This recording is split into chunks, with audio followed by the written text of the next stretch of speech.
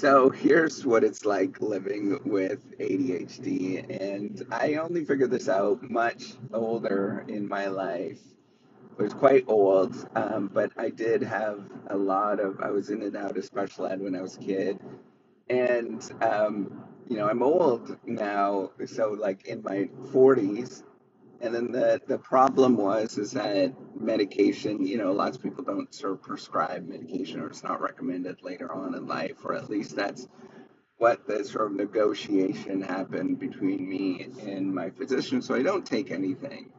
Um, so here's the thing with it, right? And this is what it's like is you don't have very good working memory. So which means in the short term you forget all sorts of things, and it's incredibly frustrating. So, and it sort of bleeds into many different areas, right? It's not just like one particular thing. But this is to give you an example. If I have a routine and that routine is the same thing every day, then I work pretty good. My functioning is pretty good. Nothing happens. But if something changes just out of the ordinary, I am a complete shamble. It is kind of bizarro. So yesterday, we're taking our car into the shop, and it needed to be there an extra day. Well, they gave me a loaner car, and as a consequence, I have been going back and forth. So what ends up happening is, so you will forget all sorts of different things that just drive you nuts. Like last night, I was going to work out, and I had to do about 4 or 5 trips to the car because I kept forgetting different aspects or different things. So I would go to, I'd go to get changed, and I would realize that, man, I forgot I forgot my workout clothes. And I go back and get that, and then I'd go back, and then I realized, man, I forgot my water, and I go back and get that, and it was just like repeated set of occurrences. Um, and then, the other thing is this morning, I thought I'd be able to, just go into work. But the thing is, I forgot my parking pass in the other car. And so now I've got to go to the dealership and get my parking pass. And then I realized that I forgot the little button to open up the car door in my wife's car. So then that's in my wife's car because you switch cars. But you could see that it compounds into many different things, all sorts of areas of life. And it's not only that, but it really plays emotionally on you, right? Like you're thinking of all sorts of different things, like, why can't I get this done? This is pathetic, like just all sorts of things that is kind of just kind of beats you up in many different areas, right? Whereas somebody that had, I live with people that don't have it, and I realize what it's actually like that they can remember things. Like, I'm like, how do you even remember any of that kind of stuff? And I can't even come close to remembering some of the things. And it's not just a female male thing, right? Like with my wife, but my one son just remembers stuff. And I'm like, I don't know how you even come close to remembering any of those details and that kind of stuff. So the other, names, for example, are good luck. I will never remember somebody's name very well, right? Like it's not something that it's not easy to remember any of that stuff. And it's not lack of trying, try all those kind of things, but I just try all this sort of tricks and things like that, but you just forget it.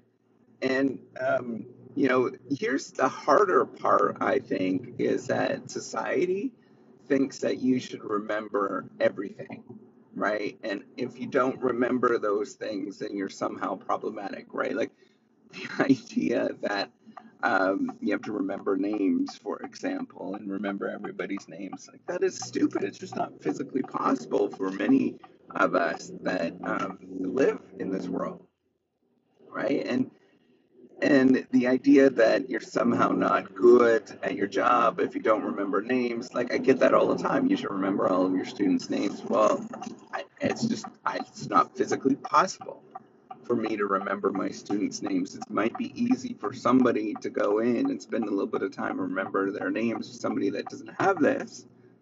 But for me, it's just physically not possible, right? And there's all sorts of things, and it's kind of here's the difficulty with it. It's kind of a hidden disability, right? Like the I don't like the term disability. I actually despise the term disability, but it's something that you cope with, that you deal with, that is hidden to the rest of the world, and they think of you as kind of a normal, high functioning human being, but you have this, right? You have all of the stuff that come with that.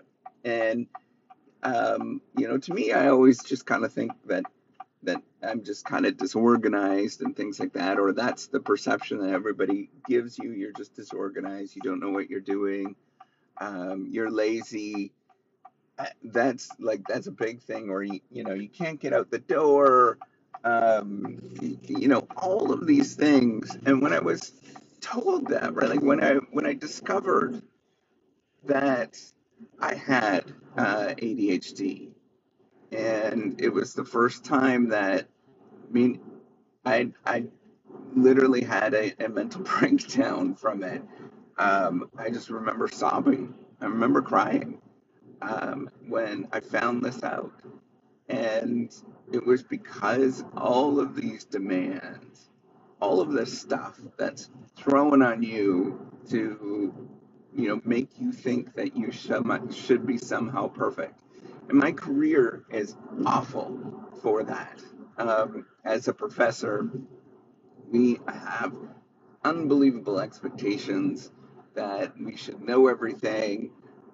We should know all the ins and outs of, thousands of students, for example. Like at the end of the day, I've seen thousands of students, and I should know all of their names. And if I'm not doing that, then I'm somehow imperfect. That I should know I should have my act together to be able to publish research at an unbelievable rate. Like all of these things, it was just such an emotional burden, and I still feel it to this day. Um, I carry this, and it's something that I've learned to deal with, but at the same time, um, people don't understand what you're going through with it. They don't sort of see how difficult it actually is. I know I think I have pretty high intelligence without it. Um, but with it, like imagine writing, and this is what writing is actually like, right? So I write all the time, but I will write a sentence and then I'll forget about what I actually wrote in that previous sentence, and then I have to try to string it together. Or reading is horrendous for me, and I hate reading. I will read a paragraph, and then it just disappears, and I can't remember what that paragraph was, and I have to reread it and reread it and reread it. And the world thinks that you're not good when you have to do that. I remember like just being the slowest reader and struggling with it. I hated speaking in front of the class, um, or reading in front of the class. I absolutely hated it because I can never get my words out. And gosh, I just remember that, like how challenging that was. And yet I'm doing this for a career. It's crazy. But I just want you to know that if you're dealing with this, if you're going through this, just try to give yourself some, whew, try to really work through it and be okay with who you are. That's just who you are, right? And you deal with all sorts of stuff, and that's okay, right? Like you have to be okay with who you are and dealing with who you actually are. That's what I wanted to say is just be okay with who you are and keep being you. You're good enough. All right, take care and have a wonderful day.